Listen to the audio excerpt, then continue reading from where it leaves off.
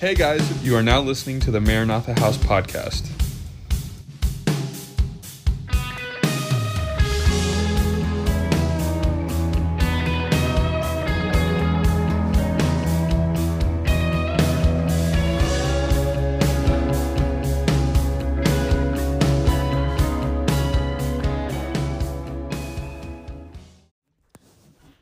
All right. So today we're talking about prophecy first. So we're going to go back. We're going to reread a chapter that we've already read when we read 1 Corinthians 14 when we talked about the gift of tongues. Because Paul has a nice lengthy discussion about both tongues and prophecy and how it is meant to be practiced within a local church context. But I'm really excited about this teaching. I think that prophecy is one of the gifts that I do see practiced in a lot of places. And actually, I think there's been a lot of places that have learned to do it really well and honorably. And so, but I think every church is called to prophesy, as we can see from Paul's writing, and we'll see that later. And I want our church and each one of you to become comfortable. Well, not really, comfortable is probably not the best word, but to become confident in your ability to hear from the Lord on behalf of somebody else, or to take a revelation that the Lord gives to you and interpret it for a person. Let's see. There's been a lot of abuses of prophecy in the past, and that I know is a big hurdle for a lot of people. There's a lot of manipulation that's been used in prophecy of prophetic words being given to kind of keep people at bay, if you will. I've seen it, and it's not good. And that's a misabuse of the gift because it completely ignores the context of 1 Corinthians. It's not a misabuse. It's just an abuse. Sorry, I meant misuse.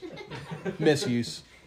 Nice melody there. Thank you. Yeah, thank you for correcting that. Yeah, it is a misuse and an abuse, not a misabuse.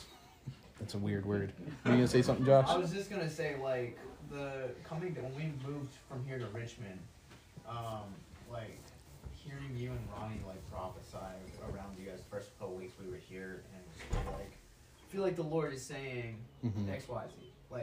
Phrasing it that way, really kind of, it's one of the things that we heard about in our last church was, thus say the Lord. And it was always this is gospel. Right.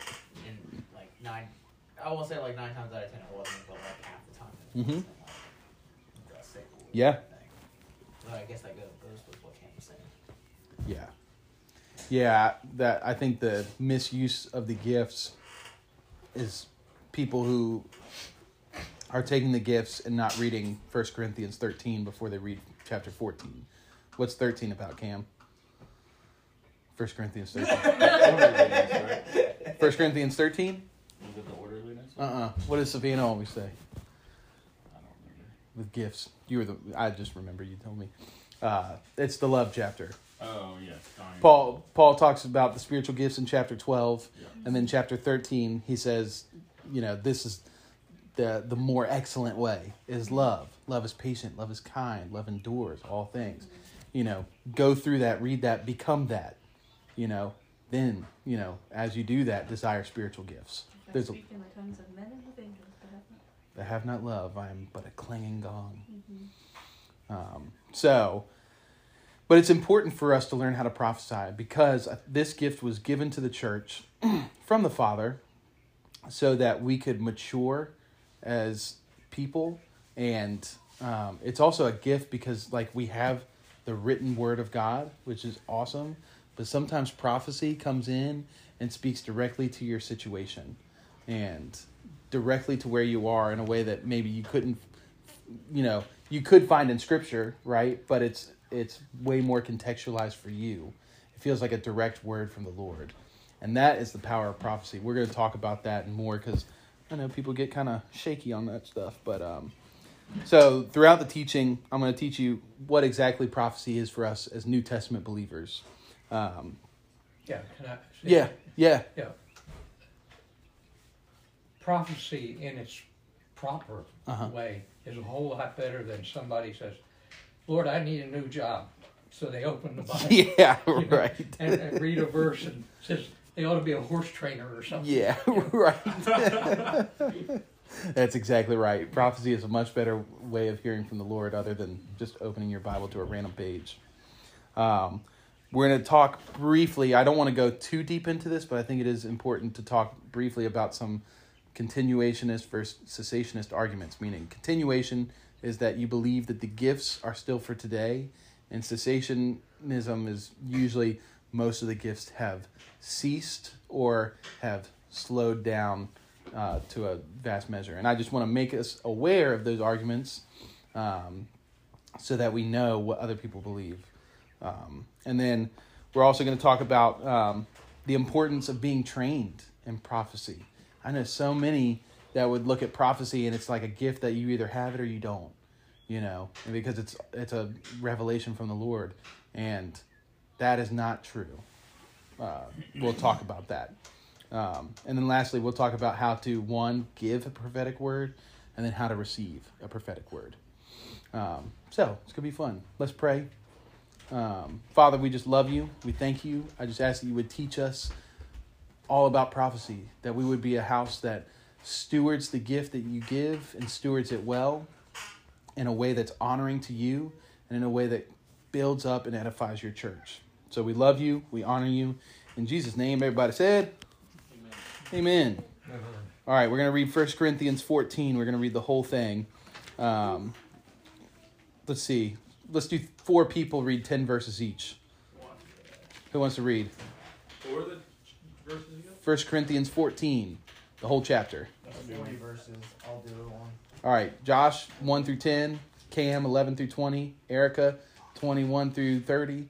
Angel, 31 through 40. Look at Say that. it one more time just for the people that For the people in the back. 1 Corinthians 14. And Angel, you are chapter 30 or verse 31 through 40. Cool. All right, Josh, whenever you're ready.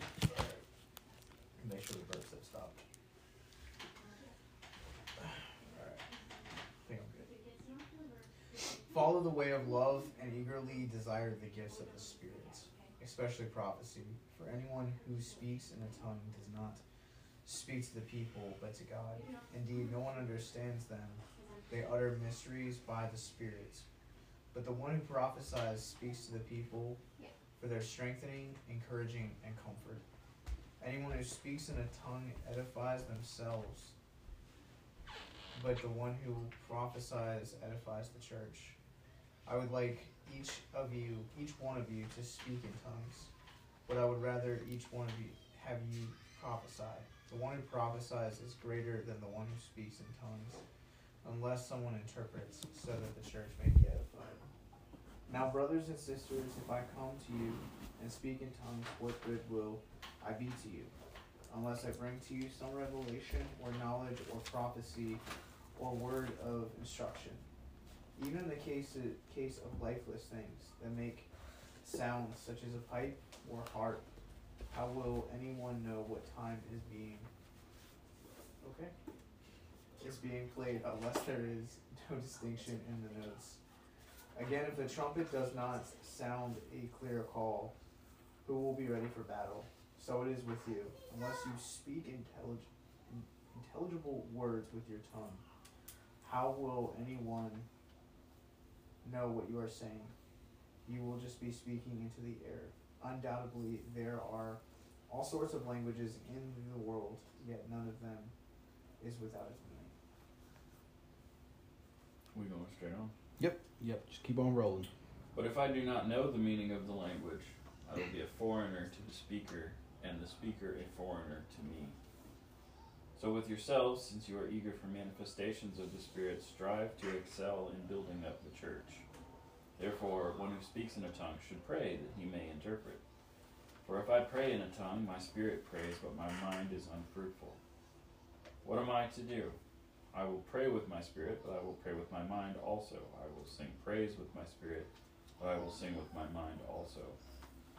Otherwise, if you give thanks with your spirit, how can anyone in the position of an outsider say amen to your thanksgiving when he does not know what you are saying? For you may be giving thanks well enough, but the other person is not being built up. thank God that I speak in tongues more than all of you. Nevertheless, in church I would rather speak 5 words with my mind in order to instruct others than 10,000 words in a tongue. Brothers, do not be children in your thinking. Be infants in evil, but in your thinking be mature. In the law it is written, by people of strange tongues and by the lips of foreigners I will speak to this people, and even then they will not listen to me, says the Lord. Thus, tongues are a sign not for believers, but for unbelievers, while prophecy is a sign not for unbelievers, but for believers. If, therefore, the whole church comes together and all speak in tongues, and the outsiders or unbelievers enter, will they not say that you are out of your minds? But if all prophesy and an unbeliever or an outsider enters, he is convinced by all.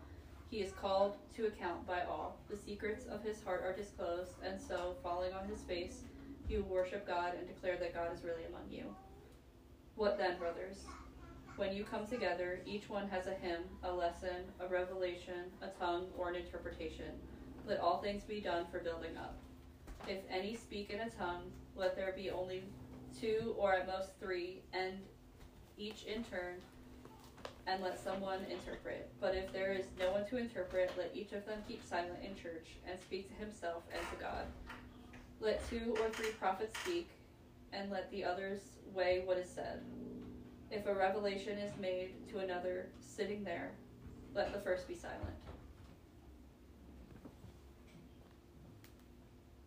Your turn. For you can all prophesy in turn so that everyone may be instructed and encouraged. The spirit of prophets are subject to the control of prophets. For God is not a God of disorder, but of peace, as in all congregations of the Lord's people. Women should remain silent in the churches. They are not allowed to speak, but must be in submission, as the law says. If they want to inquire about something, they should ask their husbands at home, for it is disgraceful for a woman to speak in the church. Or did the word of God originate with you? Or are you the only people it has reached? For if anyone thinks that they are a prophet or otherwise gifted by the Spirit, let them acknowledge what I am writing to you is the Lord's command. But if anyone ignores this, they will themselves be ignored. Therefore, my brothers and sisters, be eager to prophesy and do not forbid speaking in tongues, but everything should be done in a fitting and orderly way. Cool. Y'all all right. With those verses, huh? Yep. We're all judging you. Gotta be quick and volunteer, bro. That's right. Should have hopped on it earlier. So, what stands out to you guys specifically about prophecy in this section of verses?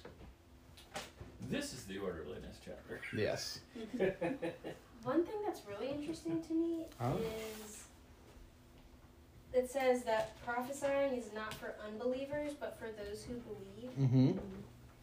And I feel like I've been praying to get prophetic words for like unbelievers out in the streets, to give them like a specific word from the Lord. Right. So I'm just noticing this now. Well, I think there's a portion of that just because like with the act of like tongues, like it's supposed to be this like supernatural revelation. So you have that revelation come through that like that is what that prophetic word would be like an association. Mm-hmm. Whereas the prophecy of what he's talking about here is, at least in the way that I interpret it, is it's for the people within it. That's why he also talks about in verse 5, he says, the one who prophesies is greater than the one who speaks in tongues unless someone interprets it, so that the church may be edified. So it's like a prophetic word for the body. Yes. Right. And so if you're not a believer, it doesn't really apply to you. Yeah. Okay. Yeah. It's not like a word of knowledge. Like, what am I Yeah, I praying mean, for then? there's so many people, even in the book of Acts, that get words of knowledge or prophetic Yeah. words from the Lord for others. So this is just talking about the context of being in a church meeting. Got So it. that's why it's important to read context for everything that's talked about in this chapter, because there's just things that were going on back then in that time that he doesn't explain because it was understood at that time. So what else stands out to you guys about prophecy here? There's the one verse where he says that greater is the one that prophesies than the one that speaks in tongues. Uh-huh. But I feel like in another verse it says that you shouldn't be.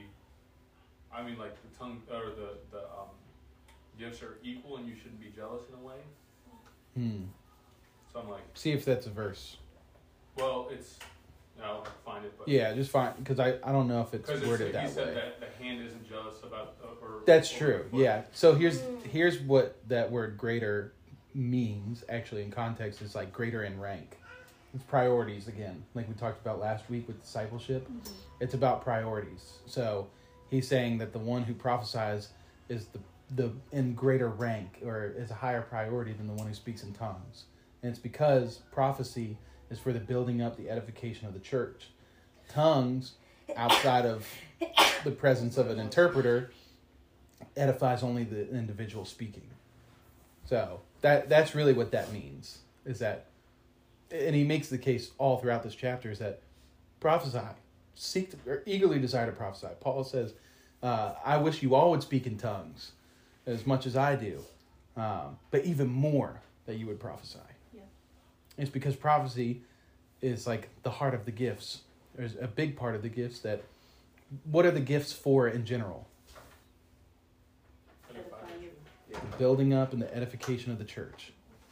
So it's a gift that the Lord's given us to help us mature as believers.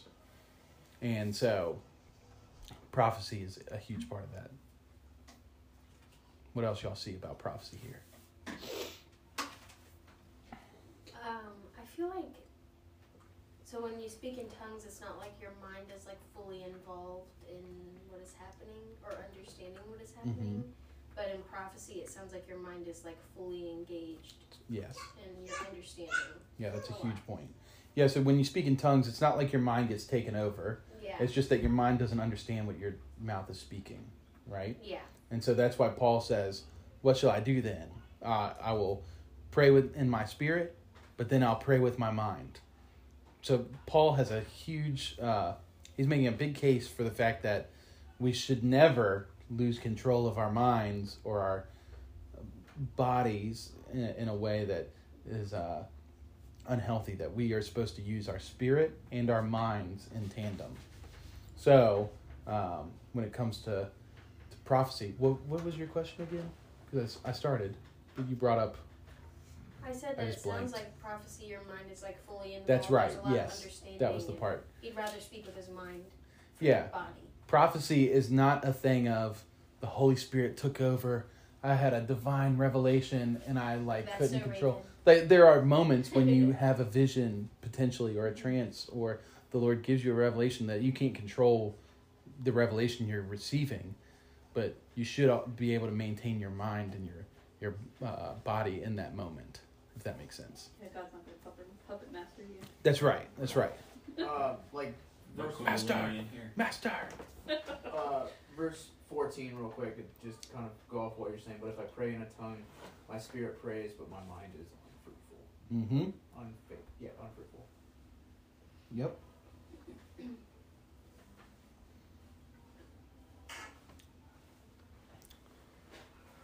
What else do y'all see about prophecy?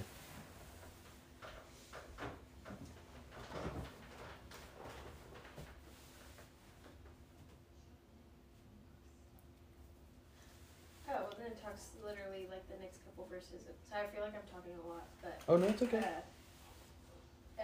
It talks about prophesying to an unbeliever. Right after, I just didn't really read further down. Yeah, it's okay. The secrets of his heart are revealed, and so falling on his face, he'll worship God and report that God is truly among you. Yep. Yeah.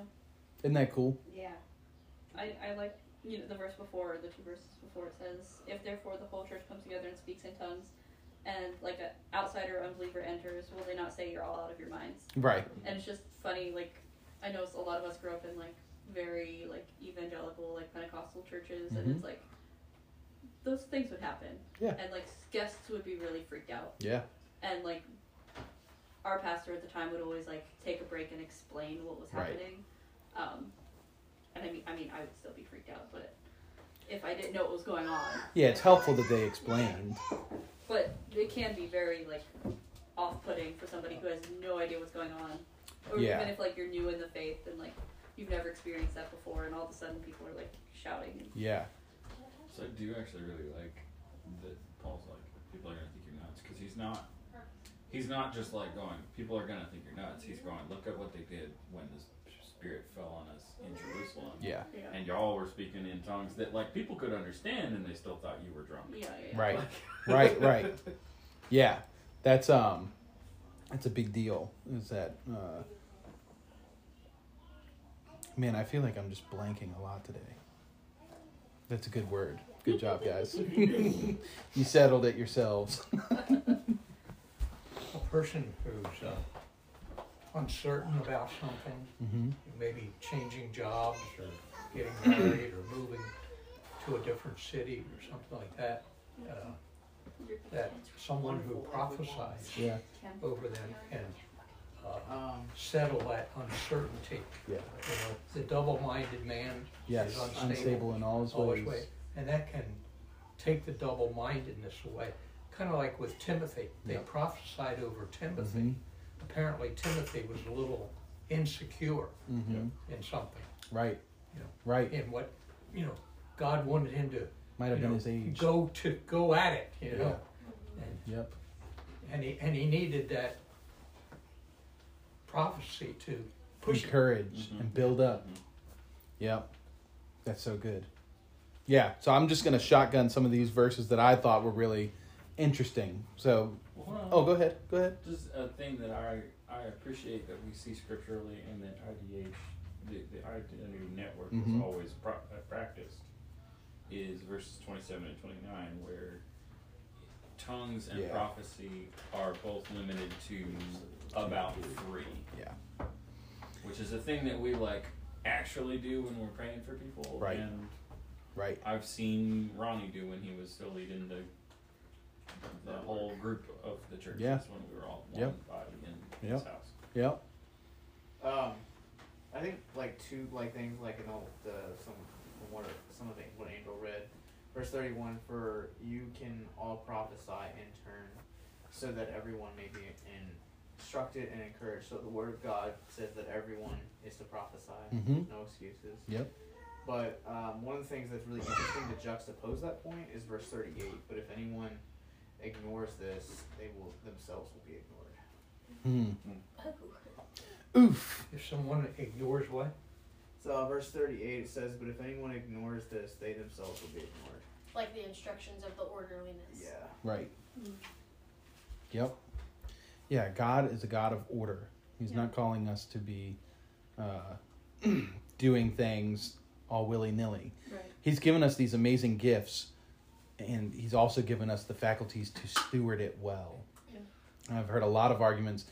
This is mainly talking on Cam's point of let 2 or 3, speak in tongues or prophesy. It's so easy to just say, what's an extra prophetic word? What's wrong with that?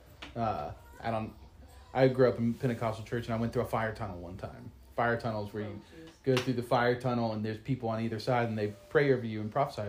I actually had a lot of really good words that were spoken over me, but I had 8 people prophesy over me. How many of them do you remember? Right. That's the point. They may have all been good words. They may have all had good hearts about it. Yeah. I couldn't remember all those words. And then it's what if each person's prophesying a good thing? Now you're pulled in 8 different directions, unless the Spirit is manifested in a unified way where all of them are speaking. But that's assuming that everybody prophesies correctly, and there's going to be people that miss it. And that's not, I'm not worried about people missing it, but it puts a lot of burden on the hearer. And so this is God's way of saying, let's keep this orderly, let's keep it simple. 2 to 3 prophets speak. And then, hopefully those words unify, where they become one big word with just a couple different faces. But he's not trying to confuse the person listening. Yeah. I think it's important too, just from my experience, you can have a prophetic word for the body, and you can have a prophetic word for somebody, and maybe save that one for somebody for a private setting. Yeah. It doesn't have to be. Like, you don't have to spill somebody's junk. Like, if God reveals something about their life that's going on. That's right. Like, that might not be Like a word of knowledge like that. That's yeah, not, like, that might not be a here situation. That might be a, hey, can you come with me over here? Can we just talk for like a second? Yeah. So I think that could also, like, attribute to, like, the orderliness. Yes, 100%. Yeah. 100%. Yeah. And that creates way more opportunity for the person to actually receive it well, Yeah. rather than to feel defensive. Yeah. Or, like, super vulnerable. Embarrassed. Like, if you don't know who's here. Like, I don't know. Yeah. Yeah. It's good stuff. So, a couple verses that I felt like stood out to me. Verse 1, Paul says, to pursue love and desire spiritual gifts, but especially that you would prophesy. And he's basically telling us to, like, seek after love and then burn with zeal for the gifts. That's what that word for desire means, to burn with zeal. How many of you feel like you burn with zeal for the gifts? Sometimes. Me too, sometimes. Hi. So, burning with zeal, I don't feel that all the time when it comes to the gifts. I don't feel like I'm waking up in the morning burning with zeal, you know, or like it's the first thing on my mind when I wake up and the last thing on my mind before I go to bed. And that's what Paul's encouraging us to do. And especially that we would prophesy. So prophecy is a big deal. Verse 3 talks about what prophecy is for. So it says that prophecy, he who prophesies speaks edification, exhortation, and comfort to men. Really interesting there because Old Testament prophecy was those three things, but also judgment. Paul is very well aware of the Old Testament, you know. Right. He knows it. He was well studied. Right. So there is a reason that he left out the judgment portion. Because the practice of New Testament prophecy is much less about judgment, prophetic words, and way more about edification, encouragement, exhortation, and comfort to the body of Christ. The building up of the believers. Verse 5, Paul says, I wish you all spoke with tongues, but even more, I wish that you all prophesied. I think that's so cool. Like, Paul, there's a lot of people that argue about can everyone speak in tongues and, you know, can everyone prophesy? I think everyone can. Will everyone? No. I'm not saying they will, but I think everyone can. I don't think it's an issue on God's end. It's more of an issue on our end. Because Paul wouldn't tell us that he desires for all of us to speak in tongues and desires for all of us to prophesy if we weren't able to. If there was like a thing that said, only some people get this. So. It's that feeling inside you, I should say this. Yeah. No, I'm not going to say this. Yep. Couple other verses. Verse 12 is another verse where Paul talks about being zealous. So, even so, since you are zealous for spiritual gifts. I love that. It's jealous with determination. That's kind of how I view the word zealous. A determined jealousy. Since you are zealous for the spiritual gifts, let it be for the edification of the church that you seek to excel. Meaning, don't just seek out the gifts for your own good or to make yourself feel smart or feel more powerful. And this speaks to a lot of the misuse and the abuse of the gifts in the church across the world today, is that there's a lot of people who seek the gifts for a purpose outside of what they were intended for. And the purpose of the gifts is for the edification of the church. And so that's what I want to encourage each one of us to do, whether it be tongues, whether it be prophecy, whether it be words of knowledge or gifts of faith, gifts of healing, gifts of miracles, whatever the gift is that we feel called to pursue and pray for, that we would pray for it so that we can edify the body. So that we can walk out love in a deeper fashion.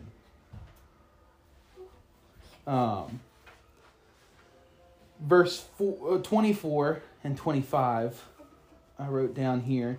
It says, but if all prophesy and an unbeliever or an uninformed person comes in, he is convinced by all, and thus the secrets of his heart are revealed. And so falling down on his face, he will worship God and report that God is truly among you. I've seen stuff like this happen. I've seen like people who are like, they're not really on board with God. They're not really Christians, or maybe they are Christians, but they don't believe that he still speaks for today. And I've seen somebody go up to them and say, hey, I had a friend one time who, I'm trying to remember. I don't know if I remember the exact prophetic word, but we were at a youth conference and he was kind of teetering on like where he was in the faith. And the guy who was speaking was like a renowned like prophet. And he was walking around on stage and he kept looking at this guy like in the crowd. And there's like 300-400 kids there. He kept looking at my buddy and he finally called him up and told him to stand up. And so my buddy did. And he was like, you are like, he said something about you're a soccer player. You like have dreams of playing soccer for like the rest of your life. And my buddy was a huge soccer player. Didn't know this guy from Adam. And then like he brought up a couple things about certain injuries that he had. And it was just like, whoa. I mean, I'm sitting there watching this for my buddy who's like on the fence with the whole God thing. And he's just like getting these words where God's reading his mail, you know, and reading off all these things through this prophet. And it convinced him. I mean, that would convince me, you know, if I got a word and somebody's like, yeah, last week you were in your kitchen and you were complaining to your wife about the bills. And I'm like, did you talk to him? You know, I've heard there's a pastor I really love is Sam Storms, who used to be a cessationist and now is a continuationist. And he talked about the first time he got a prophetic word and he like listened to it all. He just kind of took it in and then he went home and checked his house for bugs to see if his house. He was like, he would have never been able to know that. And that's a huge benefit of prophecy. Were you gonna say something? I was gonna say that a very similar situation happened to me where I was starting to rebel, but I did love the Lord. I just was like going down a bad path, and I went to one of those prophetic nights on a whim, really. And the pastor talked to like 5 people, and he was like, "Okay, y'all can go sit down." And then he looked at me, and he was like, "You." And I was like, "What?" And he was like, "On Tuesday, you said something very unkind about somebody, but you instantly regretted it. And the Lord wants me to tell you that he heard your prayer and that he's going to help you with your sharp tongue." And it literally happened just like that. Like on Tuesday, I was at a basketball game, and I said something very like judgmental to somebody, and I was like, "Hey, I suck. Like, why am I such a terrible person? I really want to change." And honestly, that's when I feel like the Lord started changing my heart. I was kind of a bully, like in a way. I was super passive aggressive, and it just was unkind. But I feel like at that moment, it's like what changed my heart. Yeah. So it meant the world to me because I hadn't really seen prophecy specifically for people. Yeah. It was like for the body only. Yeah. Yeah. Yeah, so it's not just for unbelievers, it's for believers too. Yeah. Prophecy is a revelation from the Lord that is divine revelation. Could have only been revealed in a divine way. And that's the power of it. So I got a definition that I'm using from Sam Storms for what prophecy is. And he says that I would define prophecy as the speaking forth in merely human words, something that the Holy Spirit has sovereignly and spontaneously revealed to a believer. I'll say that again, that prophecy is the speaking forth in merely human words, something that the Holy Spirit has sovereignly and spontaneously revealed to a believer. So, go ahead. It doesn't necessarily have to be dramatic. Right. You know, thus saith the Lord. That's right. You know. Yep. It be, you know.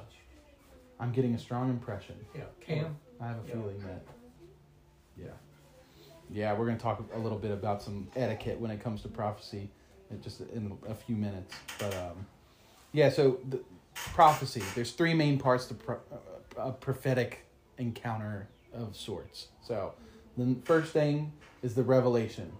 And the revelation is given by God, right? So you may get an impression in your heart or a picture in your head. I've heard of people seeing a word in their head or seeing like a color or something flash across their mind. That's the revelation. That's God's part. God's part is always perfect. God doesn't do anything imperfectly. right? So his part is perfect. Then there's two other parts, which is the interpretation and then the application. The interpretation and application is what falls on us as believers. So say you're the one that gets the revelation. You're praying or we're in worship, and all of a sudden you get a strong sense that the Lord wants to do a certain thing. And how do you know it's the Lord? Well, one, it wasn't something that you were thinking of. It just kind of flashed in your mind. A lot of times it's something that you wouldn't normally think of, something outside of your normal realm of thought. We'll talk more about that in a little bit, but you then have the opportunity to interpret what you saw. And so that's why I say interpret it use the phrasing of, I'm getting a strong impression, or I have a feeling that the Lord is speaking this to you. Because 1 Corinthians 13 talks about how we prophesy in part, we speak in part, we see in part, but when the perfect comes, we will see fully. And so when it comes to prophecy, we have to know all of us only gets partial understanding of the word. There will never be a prophetic word that we get that we feel is 100% accurate. And that's why we need to remain humble and trust the Lord in it, because I can get the revelation can be given to me, but my interpretation can be off. And so I interpret it how I feel the Lord is leading me to interpret it. And then it's on the hearer. It's their responsibility to test the word and to apply it in the proper way. Right? So we'll talk a little bit more about that, but I just want that to stick in your head about what prophecy is. 1 is revelation. 2, it's interpretation. And 3, it's application. 3 parts to a word. Prophecy is all throughout Scripture, right? But we are, today, us believers, are living in a very unique time where the story of the Bible has led to the point where God has fulfilled a promise that was promised throughout the Old Testament, which was that everyone would be able to prophesy. Everyone would have the Spirit upon them and in them. There's a really cool story in Numbers chapter 11 where Moses gathers 70 elders, and the Lord tells him to bring them together, bring them to the tabernacle, and the Lord promises that he's going to put his Spirit upon them. Just like the Spirit was upon Moses, which is really cool that Moses was had the Spirit upon him, even in the Old Testament. But he promises that the Spirit will come down to these 70 elders as they pray, and he does. And the 70 elders begin to prophesy. And it's a cool story because there's 2 guys who were part of the elders who actually didn't show up. I don't know why. I don't know if they just woke up late or they just started doing it in the camp. Yeah, so they're back in the camp, not at the tabernacle, but because they're part of the eldership, the Spirit falls on them too. And so they start prophesying in the camp. Freaks out some of the people. And Joshua, so at that time, Moses was the mediator, the prophet, the apostle. He was everything to them. And so Joshua's like super loyal to Moses. And he goes to Moses and he's like, you got to stop these guys. They're just out here prophesying in camp. Who do they think they are? You're the one. And Moses says in Numbers 11, verse 29, Moses says to him, are you zealous for my sake? Oh, that all the Lord's people were prophets, that the Lord would put his Spirit upon them.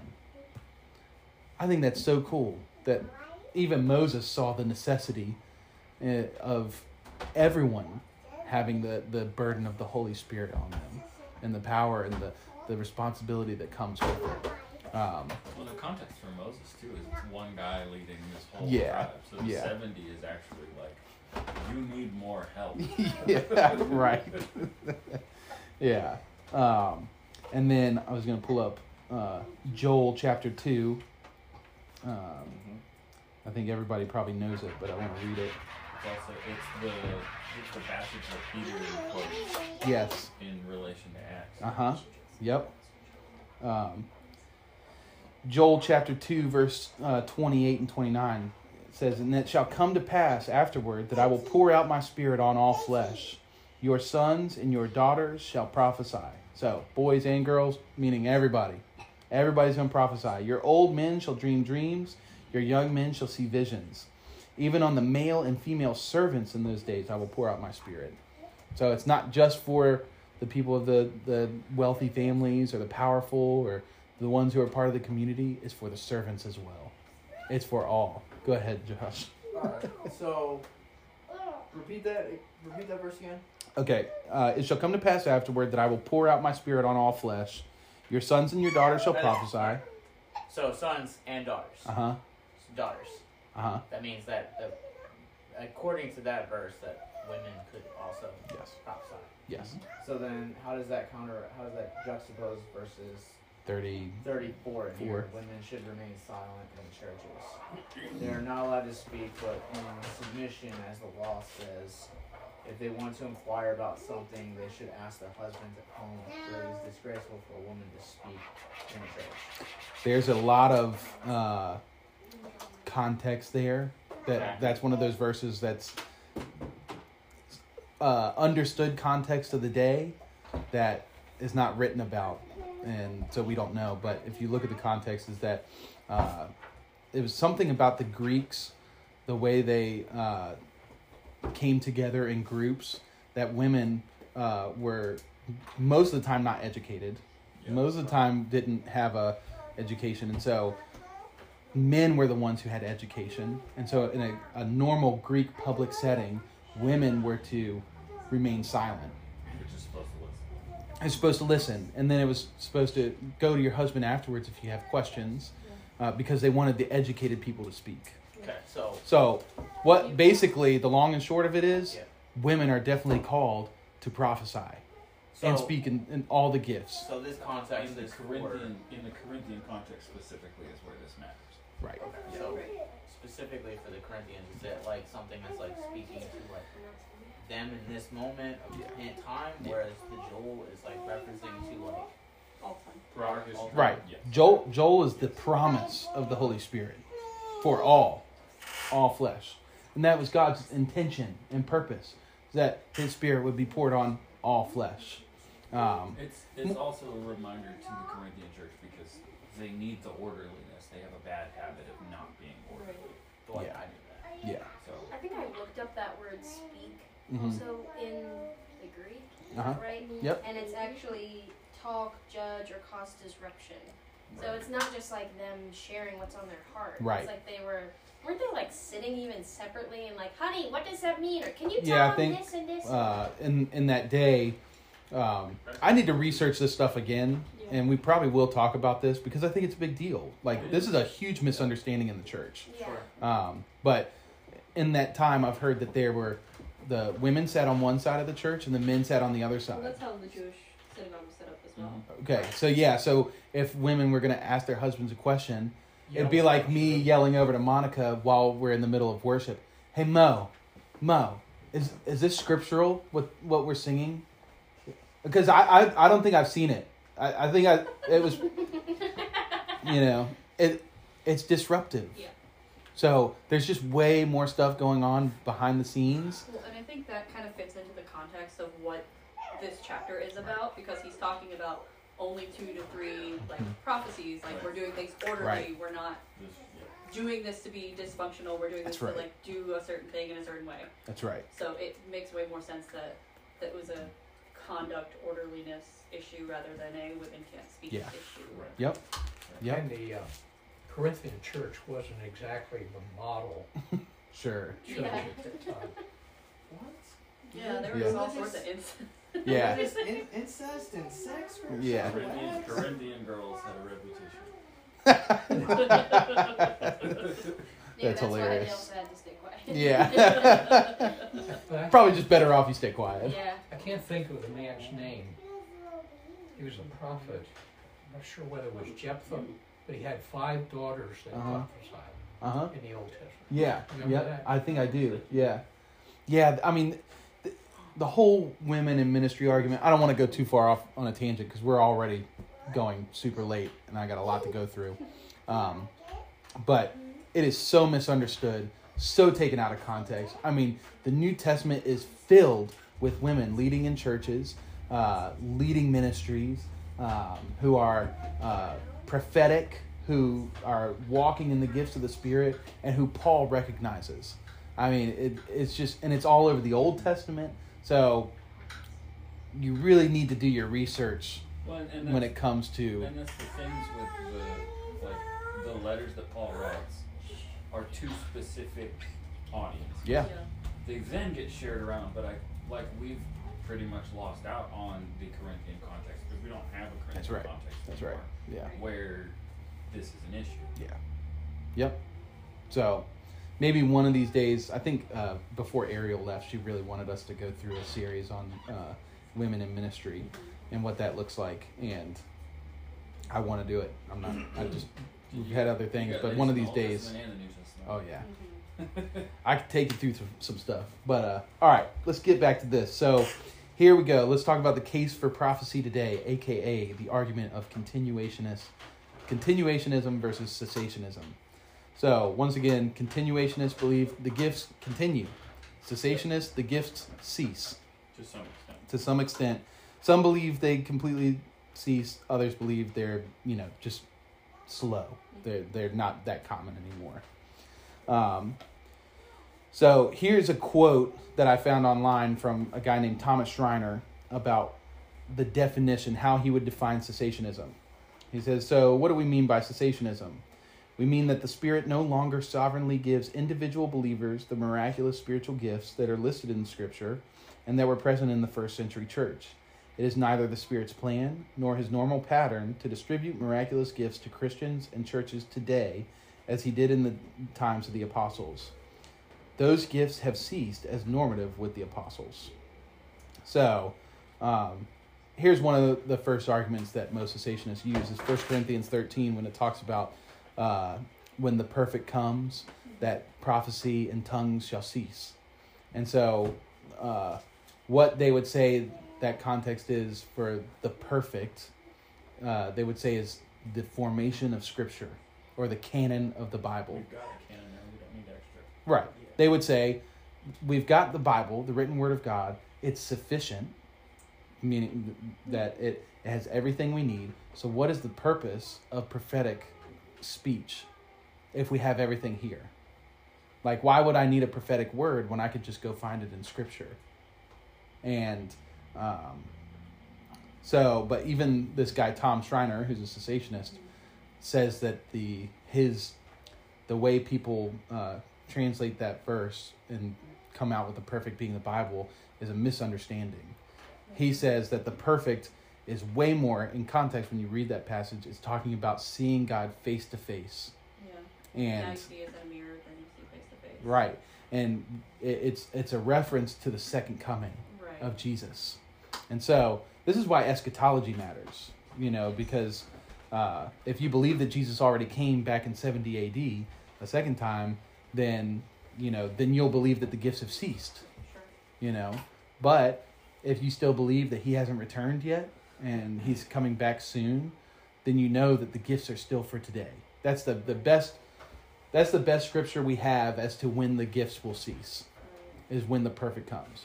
And we haven't seen Jesus yet. I don't want to argue that the Bible is imperfect because obviously the Bible is the right, Bible. Right. But it's written in an ancient language that has been translated multiple times. Yeah. So we have to understand context and we have to do research. So yeah. Argue that the Bible is the perfect that has come, the canon is right. I feel like it's sketchy at best. Yeah, I would agree. Because I believe Scripture is all sufficient. Yeah. 100%. But that is just not what the perfect is being referred to as. The perfect is seeing face to face. When I look at my Bible, I don't see God face to face. So that's that. Number 2, here's the other. To just end that point, is that Thomas Schreiner, a well-known cessationist scholar, he says that actually that verse is probably the best case for the gifts still being today, is because the gifts will remain until we see Jesus face to face. Super cool. All right. Another argument is that the gifts and miracles were a sign that followed the apostles and Jesus simply to confirm their authority in their ministry. They would say that the desire to see miracles and the necessity of signs is a lack of faith and a sign of an immature Christian or believer. That's reference to the Pharisees who demanded Jesus show them a sign, and Jesus is like, you can't even discern the times. Like, you ask for a sign, you wicked generation. And there's a lot of scripture that talks about the God confirming through his apostles and through Jesus signs and miracles to confirm their ministry. So that is biblical. Go ahead. A point with that, because I had a conversation with my dad, who I think would identify mostly as a cessationist, specifically about the office of apostle, right, and why that doesn't necessarily get recognized now in some churches, which is that the office of apostle is either someone who's interacted directly with Christ, or it's kind of a handed down thing, right? And if it's a handed down thing, we've lost it somewhere in the in between period of where we are now versus where we see the apostles deliberately doing things. Yeah, there, sure. Which is, it has to do with this argument specifically. Yeah. So I would say that cessationists are correct in saying that the gifts were a way to confirm the ministry of the apostles. Sure. But it wasn't just that. And that's where I think this gets misunderstood, because you look at the story of Jesus healing Lazarus. It says that Jesus went and prayed for him because he was moved by compassion for him. Right. So it wasn't that he needed to be glorified or needed to confirm his ministry by healing and raising somebody from the dead. It was healing was a characteristic of his heart. Right. Gifts, the spiritual gifts, are a characteristic of the Father's heart towards his people. Right. He does not want us to be immature or ignorant. And so he gives us these gifts as a way to help us mature, to be edified, and to be comforted. Right? And then also the miracles and the healings and all that stuff were a sign not just of the work of the apostles, but a sign of the kingdom of God coming close to man. And so, would you say that the kingdom of God is no longer coming close to man? I wouldn't argue that. What would they think about Joel chapter 2 then? I'll pour out my spirit on in the last days. I'll pour out my spirit on all peoples. So how do they justify that? We're not there yet. Yeah, they would say too that was fulfilled in Acts in the first century. So the first century had happened, and then it ended after the apostles passed away. So I grew up Southern Baptist, and that's what they believe. Mm-hmm. Is that they stopped. That it was one and done. Yeah, right. I feel like that's a half-hearted, because it says, it goes on, and the moon will be turned to blood. It does the whole thing. So Yeah. I feel like you're only reading half of it. Yeah, and this is, I want us to be aware of this stuff because we have a lot of cessationist brothers and sisters, and this isn't to say that everything they say is dumb or stupid, but it's a conversation worth having so that we can hopefully get to a common ground. Right. Because as a continuationist myself, I want them to see that the gifts are good and for today. And I understand why they would say that it's not, because I see where they're coming at Scripture, what they're seeing in Scripture. Right. And I want to learn from them too, in certain ways. So the biggest thing for me when it comes to the cessationist versus continuationist argument is there's no Scripture that outright says that the gifts will cease, other than that one in 1 Corinthians 13. And that one is clearly about the second coming of Jesus, or beholding God face to face. And that hasn't happened yet. And so I don't see how you can say that the gifts have ceased.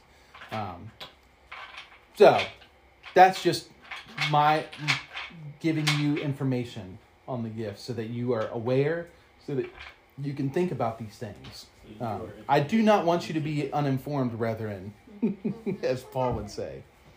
So now let's talk about prophecy and training. So I mentioned this earlier, that some people would say that, well, you don't need to be trained in prophecy, because if it's a divine revelation, then you would just receive it and give it, right? But I think that's just a fundamental misunderstanding of what the nature of prophecy is. Like I said, prophecy is revelation, interpretation, and application. We have to learn to hear the Father's voice, to communicate with him to a point where if I get a revelation from the Lord, that I can communicate with him and ask him questions and hear back so that he can clarify what the revelation is for, so that I don't miss the interpretation. I can miss the interpretation. So here, another good way of explaining this is one of the gifts of the Spirit is teaching, right? So when we talk about the gift of teaching, we wouldn't tell someone who's going to be a teacher to not study, not go to school, because it's the gift from the Holy Spirit of teaching. So you should just have it. Down the message, right. Point. I feel like that's like somebody saying I'm called to be a pastor and they never take a public speaking course. That's right. Never learn how to speak in front of a crowd. That's right. In fact, the closest I've ever even heard to that was where somebody asked a pastor what his quiet time looked like. And he said, it looks completely different from all of my constituents because I'm doing this constantly. Right. It's not like a normal thing that a roofer has where, he gets up in the morning and he reads a passage, prays, whatever. I'm constantly studying, so I don't have a specific time that I label that way because I'm constantly doing all this. Yeah. So, the fundamental misunderstanding is that with any spiritual gift, that when the Holy Spirit moves, that we lose control and the Spirit takes over and we have nothing to do with it. That's wrong, because God wants to work with people. We talked about this with the gift of tongues, that you can't just sit there and say, Holy Spirit, come, give me the gift, and then not move your mouth. The Lord's not going to puppet you and make you speak. You have to speak. You have to take a step of faith. It's just like any other concept in the Bible. Do you get salvation just because the Lord comes in and gives you salvation or forces you to give it or receive it? No.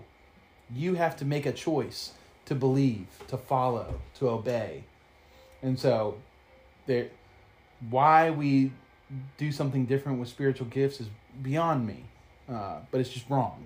So when it comes to prophecy, we need to be trained. We have to find ways to teach people, to mentor people, and if you're being taught, to be accountable. I've mentioned this multiple times, when it comes to first hearing from the Lord, take your journal into the quiet place, write down things, write down things that you feel like you heard from the Lord, and then find those people in your life who you would consider your spiritual counselors or mentors or a pastor, and take it to them, share it with them. Say, does your heart bear witness to this? Does this feel like it is coming from the Lord, or am I off? We have to do that. In the Old Testament, there were prophets that were trained by other prophets. So, is it Samuel who was Samuel's? Elijah. No, it was. I would go Elijah and Elisha. Yeah, Elijah and Elisha is a great. Yeah. Well, I was thinking about Samuel because Samuel was 8 years old, and Wasn't it the Nathan or something? it's somebody. Samuel's living with a priest, and when he hears from the Lord, he thinks that's the story. It's the priest talking to him. Right. So he goes to him and says... He goes to him 3 times before the priest realizes, oh, wait, this must be from God. Hey, next time that say, happens... yes, Lord, I'm listening. Say, speak, Lord, your servant hears. Yeah. Yep. So that's why I like that story, because Samuel had to listen. Eli. But Eli, that's who it is. I was like, I have to look such. Thank you. I just know. He had to learn, because he didn't know what the voice was. He just thought it was Eli talking to him, and it wasn't. And so there's times, I know for me, there's been times, now, especially now that I've learned how to hear from the voice of the Lord a lot better than I used to, I remember certain things that I felt like the Lord had said to me, but at that time I didn't recognize it as the Lord. I just thought it was just a weird thought that I had, or something. I just had a random thought. It was just a coincidence. But I think the Lord's been speaking to me for a long time. And because I don't know his voice and I don't understand his voice, I missed it and I disregarded it. So, yeah, I want to emphasize the importance of being taught and being mentored in the gifts. So if you want to grow in spiritual gifts, it's not a thing of I'm just going to go home and pray and let the Lord speak to me, and then I'm just going to do it all by myself. It is a thing to be practiced within the community. It is a thing where, like, I was telling Monica about this guy who wrote a book that I really like, and one of the things before you even start going through the book, he asks, do you have spiritual mentorship? And if you don't, then don't even keep reading, because it is not safe for you to practice hearing from the voice of the Lord without somebody who's farther along than you speaking into your life. That's how you safeguard yourself from becoming not really a false prophet, but somebody who's seeking prophecy for the wrong reasons, right? You just get too casual with it in a way. Yeah. And this is one way that the church has failed in handling the gifts and stewarding the gifts. Is so many churches I've been around have said, we just let the Spirit move. And like, that's totally good. I see what your heart is. But then they also don't put limits and boundaries on things that Scriptures leads us to put boundaries on, like 2 to 3 speaking. And I would argue part of the cessationist approach is seeing that and going, That's right. That's a misuse. We need to not. That's do right. That. That's So a let's huge just point. Not do it. Yeah, there's a huge group of cessationists that would say, it's not really a sin for me to disregard the gifts, so I'm just not going to go into it because I haven't seen it done well. Yeah. And I applaud that, I think that's, I like the heart of that. I don't want you to never do the gifts. I want you to pursue them like Paul says. But that's especially too why us as continuationists, we want to practice these things well, so that we can be above reproach. And like, if this is a God thing, if it is true, then it's going to be good and it's going to bear fruit. And I would argue, like, in that stance, then, like, the cessationists are even, like, correct. Like, if they don't have, like, somebody, like, a mentor, you know what I mean, in that regard, then, like, yeah, maybe it's safe to not do that. Yeah. Because if you don't have anyone training you, that's right. then you're at risk Yeah. to do it wrong. Yeah. And so that's another thing I'll say is, I love Magic School Bus. I love watching Magic School Bus. I think Miss Frizzle is crazy. She's a bomb. And sometimes I feel like the Holy Spirit can be like Miss Frizzle, because it's like a controlled chaos in a way. Miss Frizzle is never fazed by where they're at. I mean, I don't want to get too graphic, but they were trying to get out of Ralphie's body at one point in time, and they had to find an exit, but she's never fazed, right? Holy Spirit is not fazed if we're going to get it incorrect. Right. He's not afraid of us speaking the wrong words. Really, what he wants us to do is he wants us to get it right, and he wants us to build communities that practice the gifts in a responsible way, so that when people fail, that it's not a thing of like, you're a false prophet, but it's more of a thing of like, okay, you missed it, but here's how we can get better. And that's how I want our church to be, is that we all would be like prophets, where when somebody gives a prophetic word, that we can attest to it and say, yeah, that sounds like the Lord, or say, what you said there directly contradicts the Scripture. So maybe you want to clarify, or maybe you want to go back and try to see if you just missed it, and hold people accountable, hold each other accountable in a way that's loving, but honest. Miss Frizzle always says, let's get messy, make mistakes. Is that what she says? I'm trying to remember exactly. Something about get messy and make mistakes. Think Bob Ross. And yeah, Bob Happy Ross. accidents. We don't make mistakes. We just make happy accidents. If we are humble, if we are submitted to one another and to the Lord, then we can say, okay, I might make a mistake. And I am humble enough to admit it beforehand. So, Lord, reprimand me. I'm open to your teaching and your discipline. Help me get it right. And I'm not going to be afraid to mess up, because I know that you, being a good father, will lead me in the right direction and will discipline me. Hebrews 8. He's not looking for perfection. He's That's looking right. at your heart. Yeah. And just know you're gonna bomb. I would tell this to anybody who teaches for the first time. My first time I taught, I accidentally taught heresy. I was at I was in a youth group. My youth pastor was my mentor, and he was trying to teach me how to preach, and he tried to give me a challenge. The first one, he let me preach whatever I wanted. That one was fine because that was my favorite book. It was Daniel. I preached on Daniel. It was so fun. But then the second one, he was like, all right, I want you to preach a message from Luke 3:23. It's still seared into my brain because I was like, sick. Luke 3:23, gospel, let's see.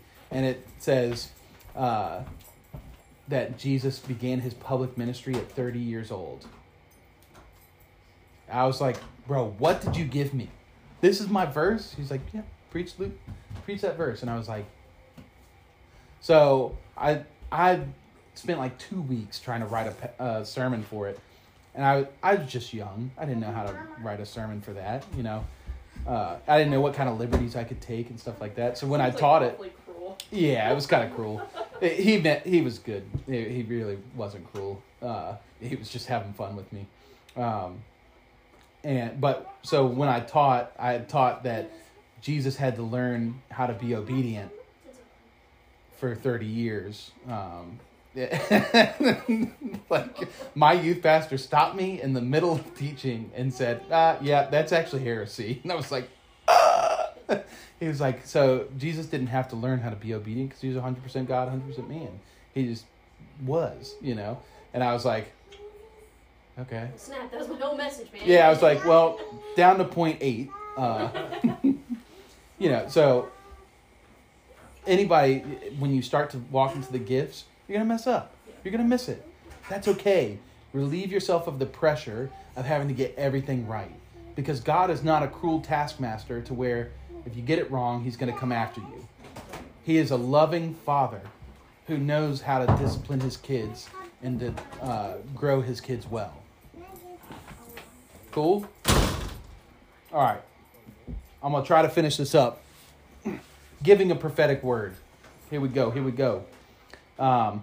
Before even giving a prophetic word or receiving a prophetic word, this is what you must know. That you need to be spending time alone with the Lord. You need to cultivate a relationship with him so that you can learn to recognize and hear his voice. You should not practice prophecy if you're not spending time alone with him. And I don't mean that as a, you know, I'm beating you up. I'm just saying practice in the quiet place with him. It starts there. If you can't devote yourself to spending time at his feet, then you'll struggle to even start with prophecy. There is no substitute for time at his feet. And then we also have to learn how to become friends with Jesus, how to become friends with the Holy Spirit, and cultivate a friendship with him. John 15:15, Jesus says, I no longer call you servants to his disciples, but I call you friends, because a servant doesn't know what his master's doing, but you guys do. We are not just servants of the Lord. We are friends. Jesus calls us each friends because he's given us kind of the map, the layout for what he's going to do. And we're working with him, in tandem with him. And so we have to learn how to cultivate a friendship with Jesus to where it's not just, okay, I have to obey, but like, you know, you're walking down the street and you see somebody and the Holy Spirit's like, hey, his knee's hurting. And you're like, oh, God, why is his knee hurting? You know, you're excited to like do this together. Like, okay, you're giving the revelation and I'm just going to interpret it and work on your behalf. We're building the kingdom together. Does that make sense? Mm-hmm. All right. And just, I'll share this when it comes to practicing time with the Holy Spirit and practicing time with the Father. There's 4 steps to learning to hear his voice. Number 1, quiet yourself. Number 2, fix your eyes on Jesus. Number 3, pay attention to the thoughts and the impressions of your heart and your mind. and then write them down and record them, and then don't ask any questions. Just write down what you feel like you heard or you saw, and then take it to somebody who you consider a spiritual mentor in your life. That is the easiest way to do it. That's scriptural too. That's Habakkuk chapter 2, verses 1 through 2. You guys can look that up on your own time. But that's what Habakkuk says, is that he is standing on his watch, waiting for the Lord to speak. He's looking for him to speak, and then as the Lord speaks, he writes down the vision, and then he presents it to the people, right?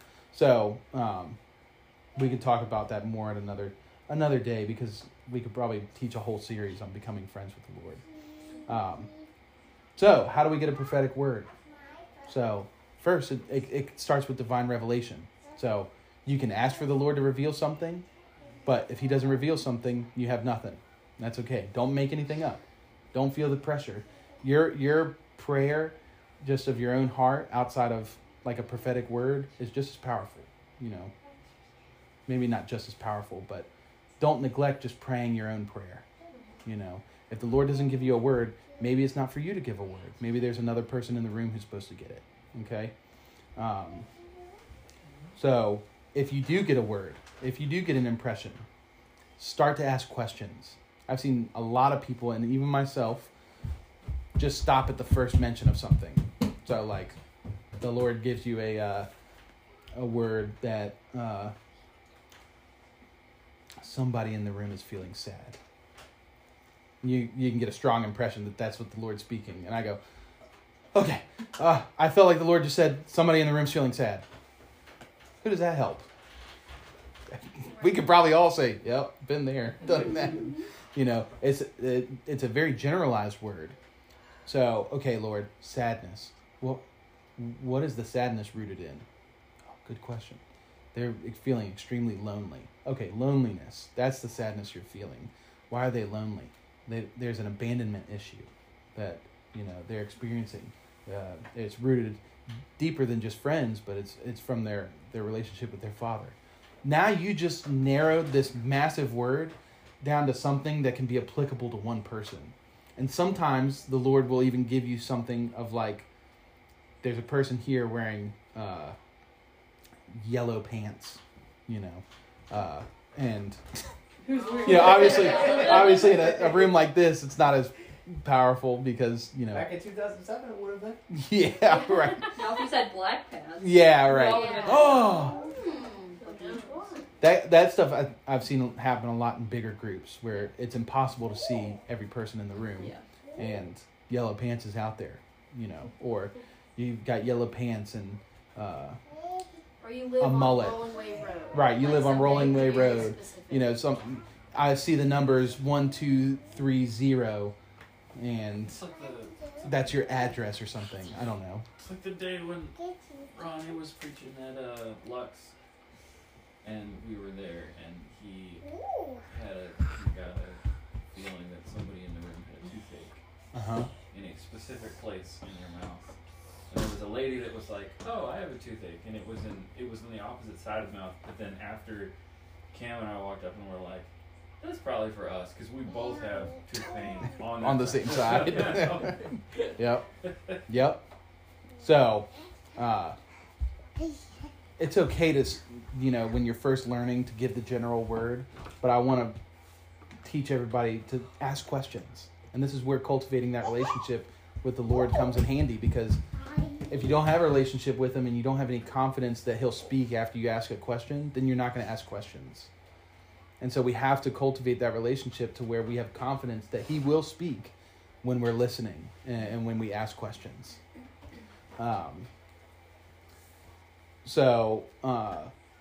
Prophecy often reveals the secret hearts of men. And so push into that. Not every time, like I think Dick was saying this earlier, not every time is it going to be this massive word of like, you wear your shoes on the opposite feet because that's what makes you most comfortable and nobody knows except for you. And you're like, ugh! That's not always what the word's going to be like, but sometimes it is. And nobody knows. So when giving a word, I want us to practice the vernacular of I'm getting a strong impression from the Lord that, or I have a feeling that the Lord is speaking this to you, or I think that this is what the Lord would say to you in this moment.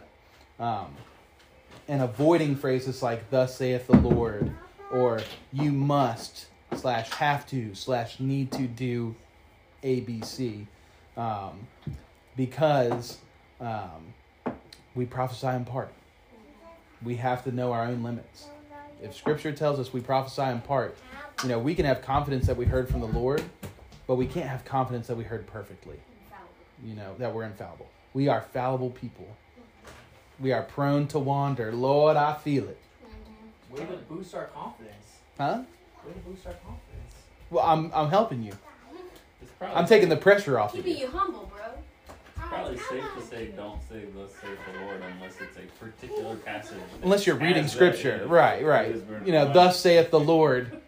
And, if you're reading Scripture, that's different, So this is one of the things that I would say with like the continuationist versus cessationist arguments. One of the things that cessationists talk about is that we shouldn't have...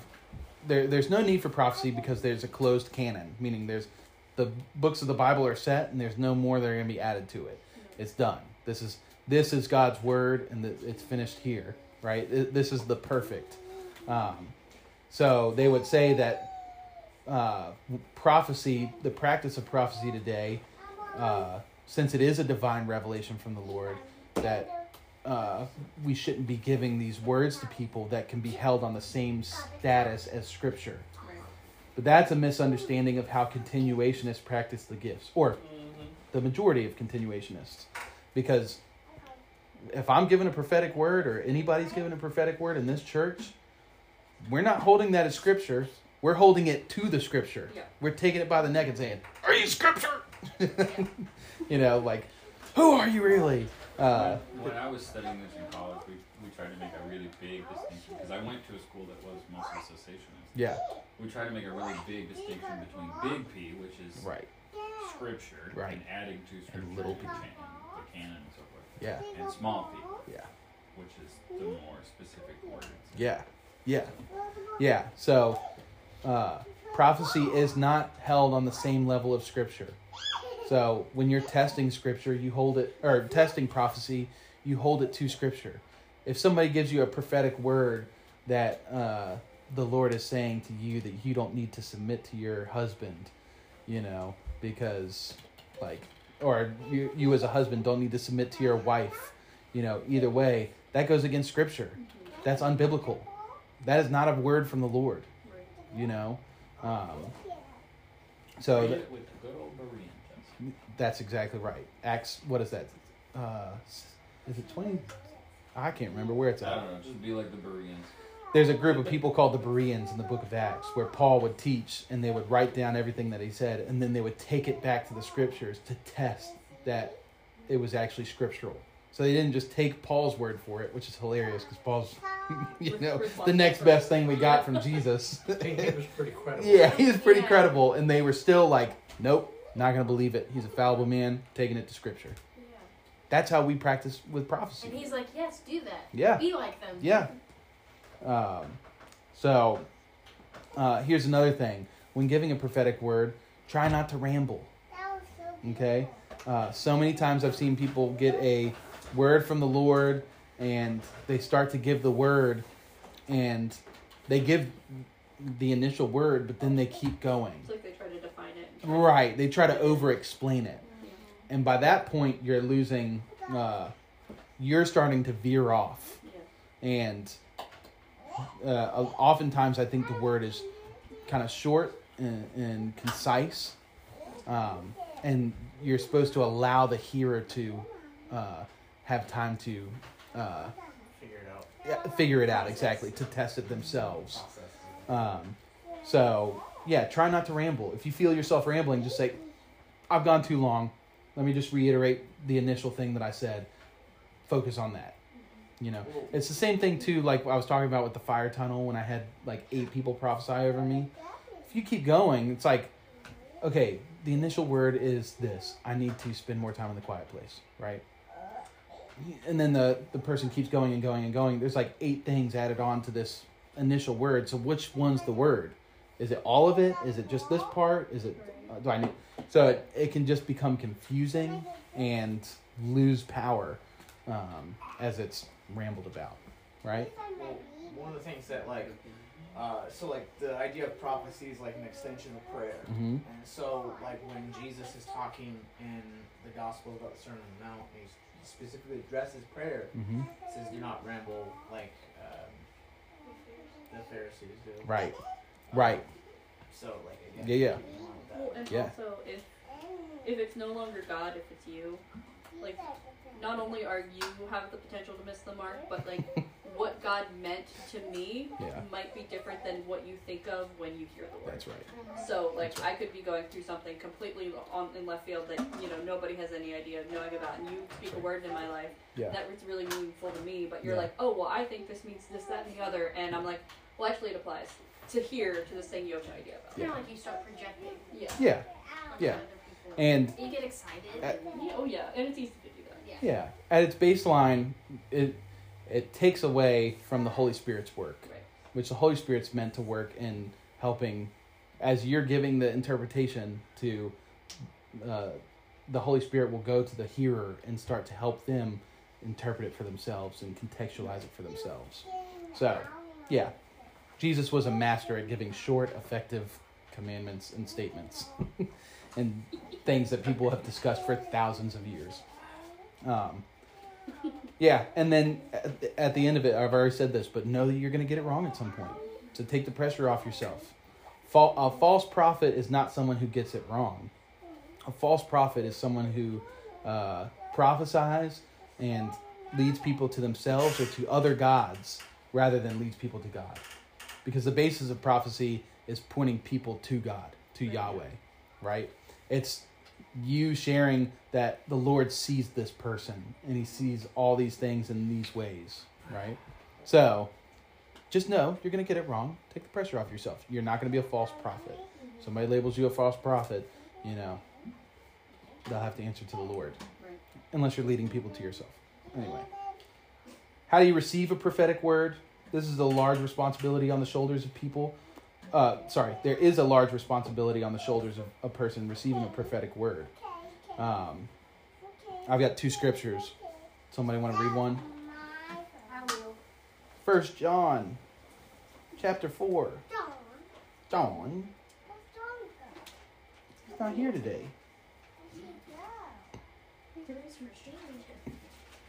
1 John. And the other one. Yep, chapter 4, verses 1 through 6. Dear friends, do not believe every spirit, but test the spirits to see whether they are from God, because many false prophets have gone out into the world. This is how you can recognize the Spirit of God. Every spirit that acknowledges that Jesus Christ has come in the flesh is from God, but every spirit that does not acknowledge Jesus is not from God. This is the spirit of the Antichrist, which you have heard is coming, and even now is already in the world. You, dear children, are from God and have overcome them, because the one who is in you is greater than the one who is in the world. They are not from the world, and therefore speak from the viewpoint of the world, and the world listens to them. We are from God, and whoever knows God listens to us, but whoever is not from God does not listen to us. This is how we recognize the spirit of truth and the spirit of falsehood. Cool. And then the other scripture I have is 1 Thessalonians chapter 5, verse 19 through 22, and I'll read that. It says, "Do not quench the spirit. Do not despise prophecies, but test everything, and then hold fast to what is good, and abstain from every form of evil." So, the Bible gives us strict information on don't despise prophecy. Just because people get it wrong, you shouldn't despise it.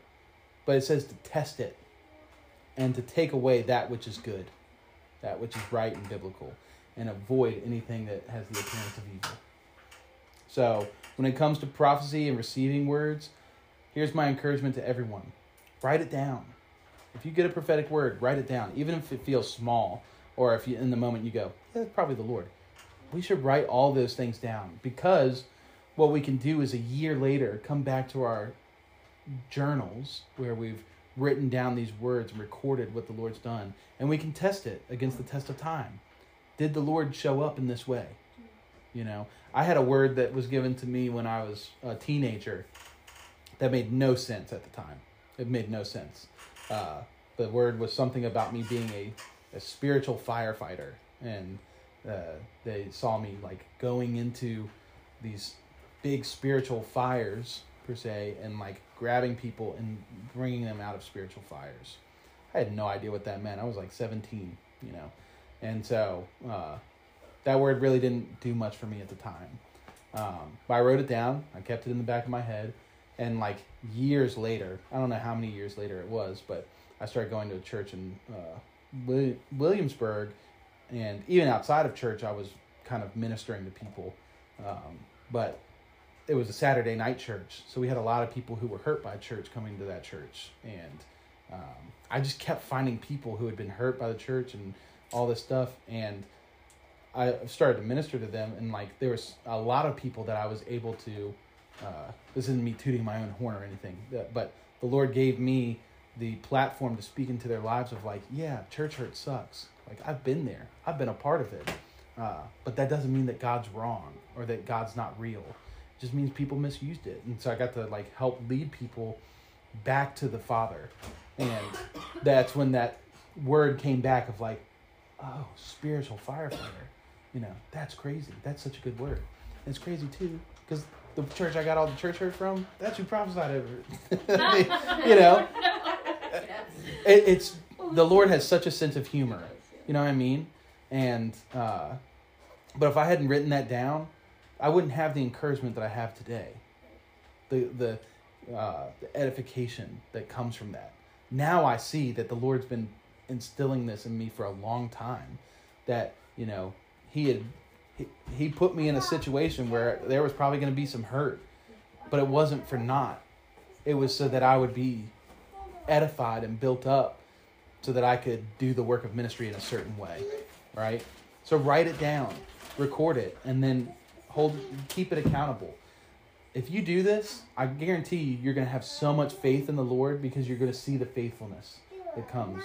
It's called building history with God. It's all throughout the Old Testament where the Jewish people raised up an Ebenezer, built up a tower of stones, just to look back on and remember how God was faithful. The way when we write down the words that the Lord gives us, or even the words that we get in the quiet place, if we can write those down and look back at them and confirm whether they were true or false, it'll build our confidence in hearing from the Lord and our ability. Cool? So, in all these things, I want us to recognize that this is a journey. This is not a one and done type of thing. And we're going to open up a lot more opportunities here at Maranatha to prophesy and practice it. I'm thinking about asking Ron to come and help lead us through some of the prophecy exercises that he has, so that we can grow in effectiveness of prophecy. Because what is our goal in all this? We want to edify the body, right? We want to edify the church and love one another well and be mature. But prophecy is also for unbelievers. And we're talking about discipleship side by side with our teachings on the spiritual gifts.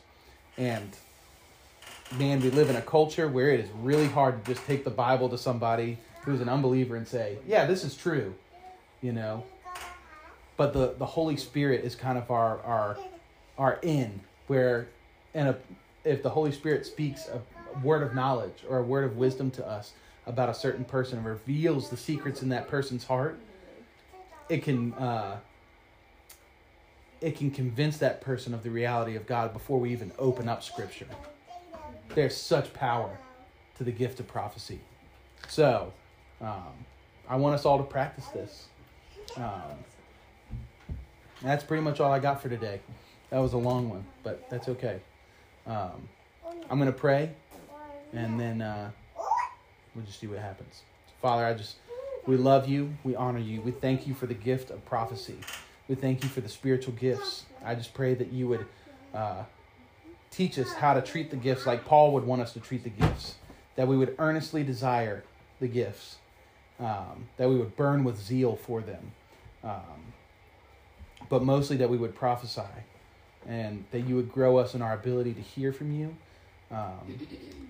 and that ultimately that this teaching would just push each one of us into a deeper desire to have relationship and friendship with you.